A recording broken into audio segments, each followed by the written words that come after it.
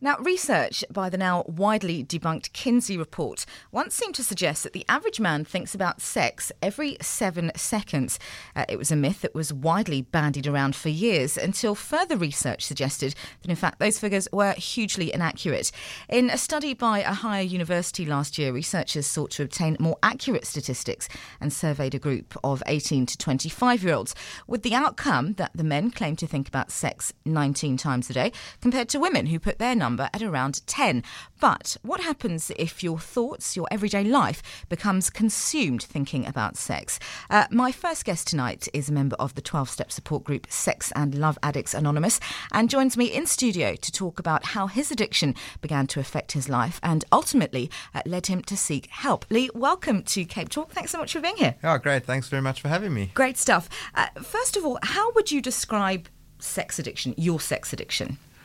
Well, look, I mean, I think addiction manifests itself in many different ways, whether it be drugs, food, sex, gambling, whatever the case may be. The thing is with sex addiction, it's known as a process addiction, where alcohol and drugs, it's quite tangible and you can just put that aside and give that up, with a lot of work, obviously. But with sex addiction, it's so ingrained into the way you think, it's very ingrained into your behaviors. And it's very complicated. There's 10 different types of sex addiction. So there's fantasy sex addict, there's voyeurism, there's exhibitionism, there's pain for sex. So basically, with the work that I do is with a guy called Dr. Patrick Kahn, and he's basically the godfather of recovery from sex addiction. He lives in the States and he's done some amazing work and some amazing research on the topic for years. And I mean, if you take a pizza, for example, with all the different kinds of sex addiction, called sex addiction is the base of the pizza, and then the different types of the different toppings. Yeah, so I mean, it's quite complicated, but I think just like with any addiction, you get to a point where you're actually powerless, and you actually don't know how to stop, and your life becomes unmanageable because of that. We'll talk about the powerlessness and the steps of the program just in a bit. But for you personally, how did you know that your behaviour had become such that it was an addiction, that it was problematic, that you were powerless? Well, look, I mean, I'm also a recovering drug addict. So I knew that when I knew I was in a lot of trouble when I couldn't stop using. I mean, I found myself in situations that I never thought I would have experienced in my life. As a kid growing up, if you'd asked me, what do you want to be when you're older, I would have never said an addict, or a recovering addict. So I think with my sex addiction, I had a very specific type of behavior, and I knew that it made my life very unmanageable. I eventually lost my job because of it. And I actually began my acting out behaviors with my sex addiction way before I picked up drugs. So probably as an early teenager. I guess like access to porn was around that time, and and I just felt that the feelings that come with acting out with sex addiction it's very similar to drugs. It's the shame. It's the loneliness. The promise to stop, I guess. Yeah, exactly. The promise to stop. I mean, I remember I used to have these little rituals on Sunday night. So this is going to be my last time using or my last time acting out. And then Monday, I'll be back on it, Yeah. It's just that incredible ability or inability to stop, no matter what I tried. What impact? I mean, you spoke about losing your job. What impact did your addiction have on your life overall? Can you talk about that unmanageability and the depths that it got to? Yeah, I think on an emotional basis, they call it a rock bottom in recovery, and I truly feel one has to hit rock bottom before he really wants to find a new way of life. I mean, I had many nights where I was suicidal because I just didn't know how to stop. It's a feeling of complete hopelessness, complete isolation. Complete shame. I think shame is the biggest sort of emotion or spiritual sort of bankruptcy that comes with the addiction, More so than with drugs and alcohol, I would assume. Well, yeah, I think it depends on the person, but it also depends on what kind of acting out you're doing with sex addiction. I mean, I know so many guys through the various fellowships that I'm involved with who have lost. And it's not just about the financial stuff and the materialistic stuff. It's about the spiritual sort of death that you experience. Where I think drugs and alcohol. Addiction's addiction at the end of the day. What were some of the behaviours that caused you problems? Well, look, I don't want to get into too much detail, but for me, like porn and masturbation was a massive thing in my life. I just did not know how to stop. And I think a lot of that derived from addiction's very much based on trauma, childhood trauma. There's that great argument whether addiction is, genetic or, or kind of the environment you grow up in. Sure. But I think I experienced quite a lot of trauma growing up. My dad was an alcoholic and came from a very dysfunctional family. And that's so basically I went through a tremendous amount of rejection when I was a kid. So I think because of that, I struggled to talk to women. I struggled to communicate, with people. I call it a sex addiction, but it's actually an intimacy disorder. I think that's the most closest to form that. And so I struggled to connect with women a lot. I was so fearful of rejection and so fearful of abandonment that I found it easier to just isolate and just escape into a world of pornography. And presumably with the accessibility and the availability of pornography, obviously the intimacy part is completely ruled out. Absolutely. And essentially all you're left with there is the hit. Yeah, I guess. 100%. And that's exactly what it is. It's a hit. And I still struggle with intimacy because of my years of acting out, But my example isn't the only one. Like I said, there's so many different types of sex addiction, I know guys who are compulsive cheaters, guys who can only get intimate with prostitutes, massage parlors, whatever it is, voyeurism. It's so diverse. It's so diverse. Is there such a thing as that we talk in drug and alcohol recovery about possible gateway drugs? Is there such a thing as a gateway drug in terms of sex addiction? Yeah, I'm glad you brought that up because first of all, addiction is a disease. It's a disease of the mind and the spirit, as some like to say. So if you take a drug addict, it's not the case for everyone, but if you start with say marijuana as a gateway drug, eventually it's not going to be enough for your brain to get high off anymore. So you'll move on to something harder. It's called a disease of progression. And just like addiction is a disease of progression with drugs, it is with sex addiction. So say, for instance, you start off with maybe softcore porn, and then your neurological pathways in your mind start to alter. And it actually gets to a stage where that doesn't do it anymore for a person, Then they'll move on to something harder, maybe something darker. It's just a natural progression. And it doesn't happen to everyone. But then also, like, I know guys who, have started with porn and then landed up with prostitutes. It happens. You're saying guys, but women as well. Women I use the word guys a lot, so sure. Everyone. Yeah, sure. And I think that's possibly one of. I want to talk to you about misconceptions in just a moment, but I think that's possibly one of the misconceptions is that sex addicts. First of all, sex addiction can't possibly be a disease. Second of all, it's not a real thing because if you're a sex addict, just have lots of sex. Educate yourselves, persons, please. Thank you. And third of all, that it's something that only affects men. Absolute nonsense. Yeah. Absolute nonsense. We have various fellowship groups in the country. We have men only, we have women only, and we have joint. That's more on the love side of things.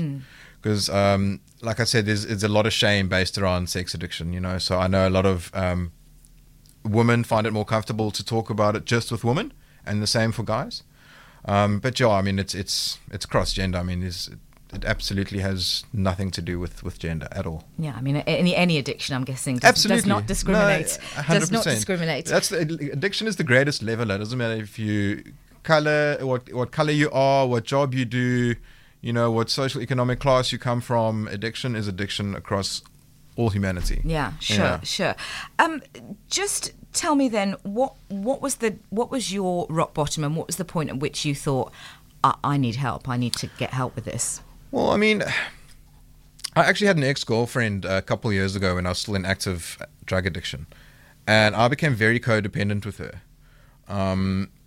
And the way we were intimate changed a lot.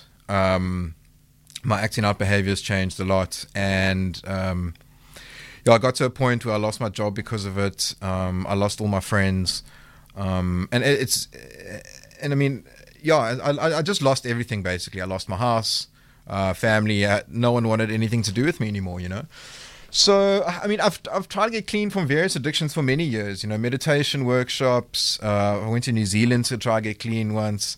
And, so it just got to a stage where it's called a moment of surrender. Okay. When you just absolutely, well, for me, I talk on personal experience, when you actually you kind of just give up and you're like, okay, I'm beaten. I'm never going to win. I can't control this. And I'll never forget that moment. And so I checked myself into rehab. Okay. Yeah. And it was the best thing I ever did.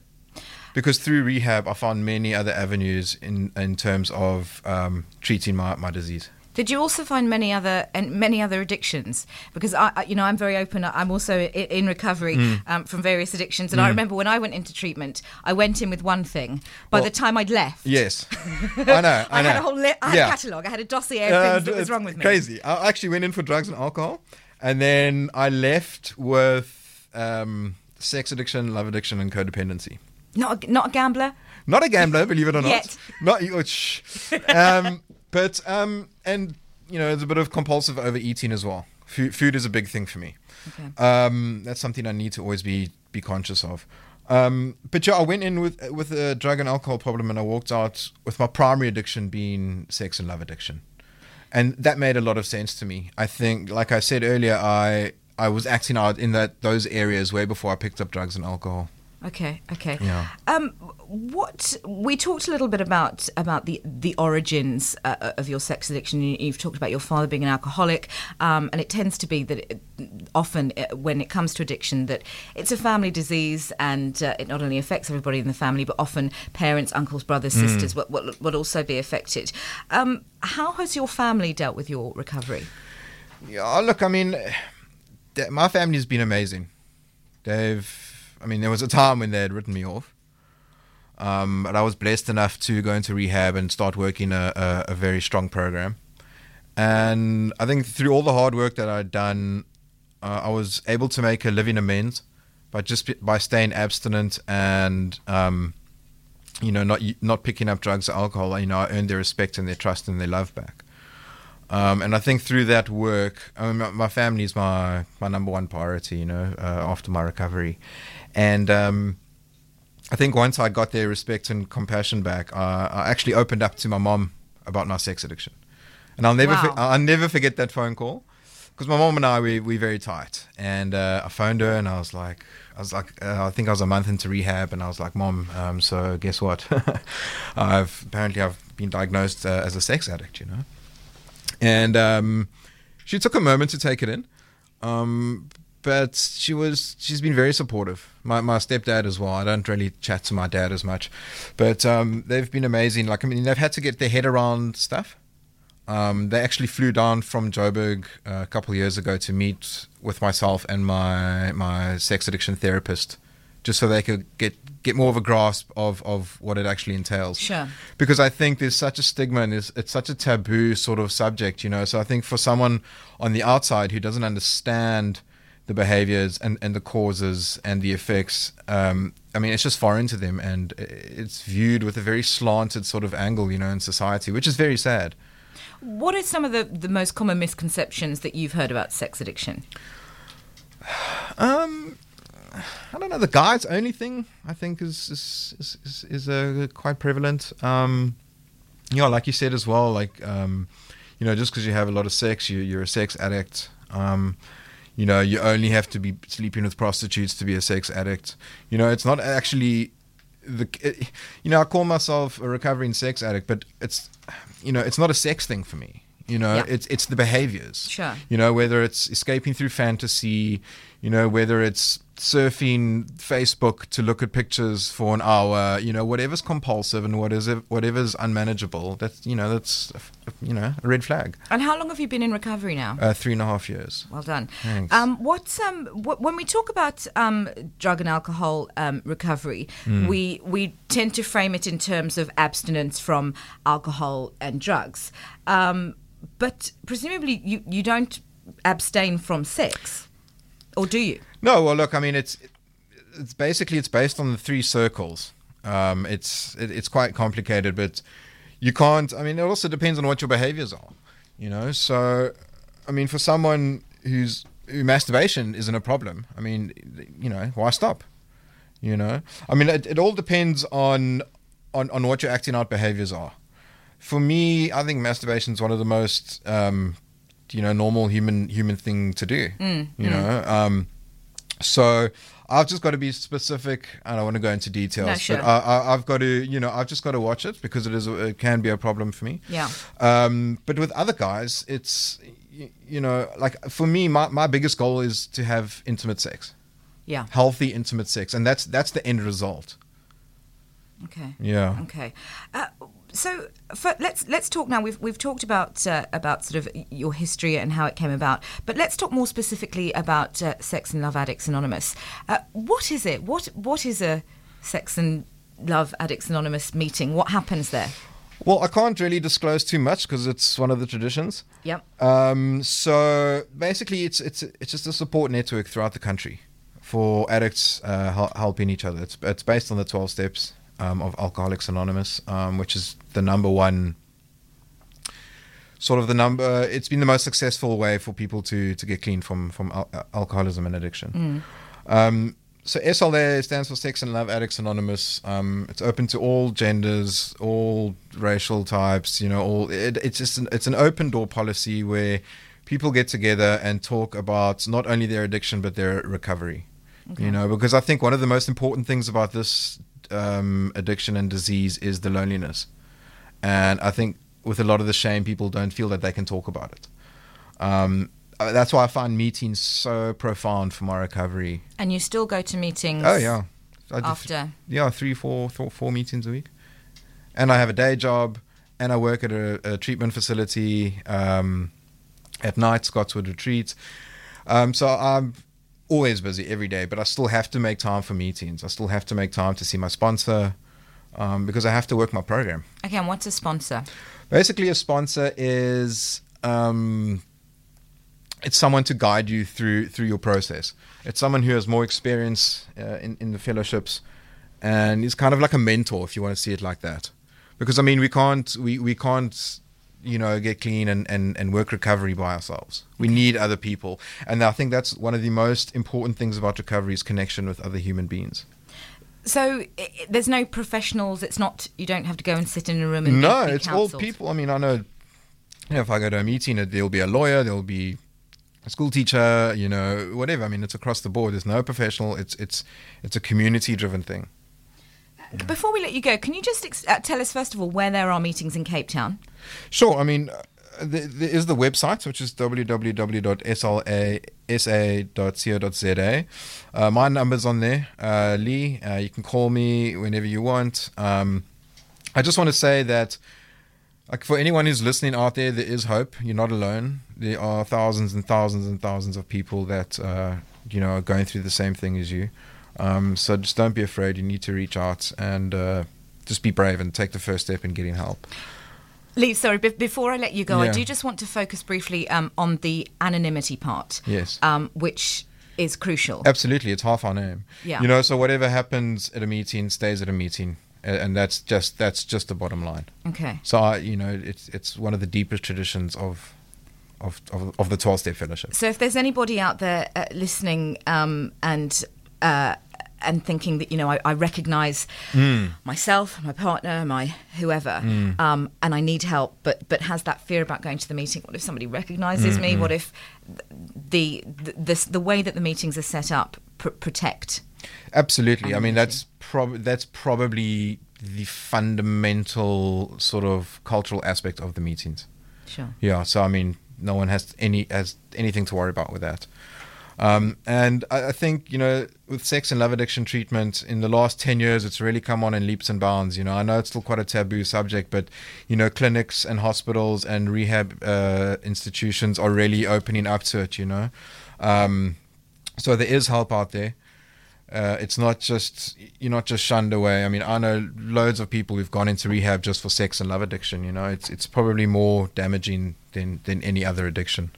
At the end of the day, yeah. Okay, well, you were talking about the taboos there, and I really thank you for coming in this evening and helping break down some of those taboos and sharing so candidly your experience. And thanks so much for coming in and doing service to your fellowship, which I know this is a part of. So, Lee, thank you so much, and all the best in the future. All right, thanks so much. Cheers.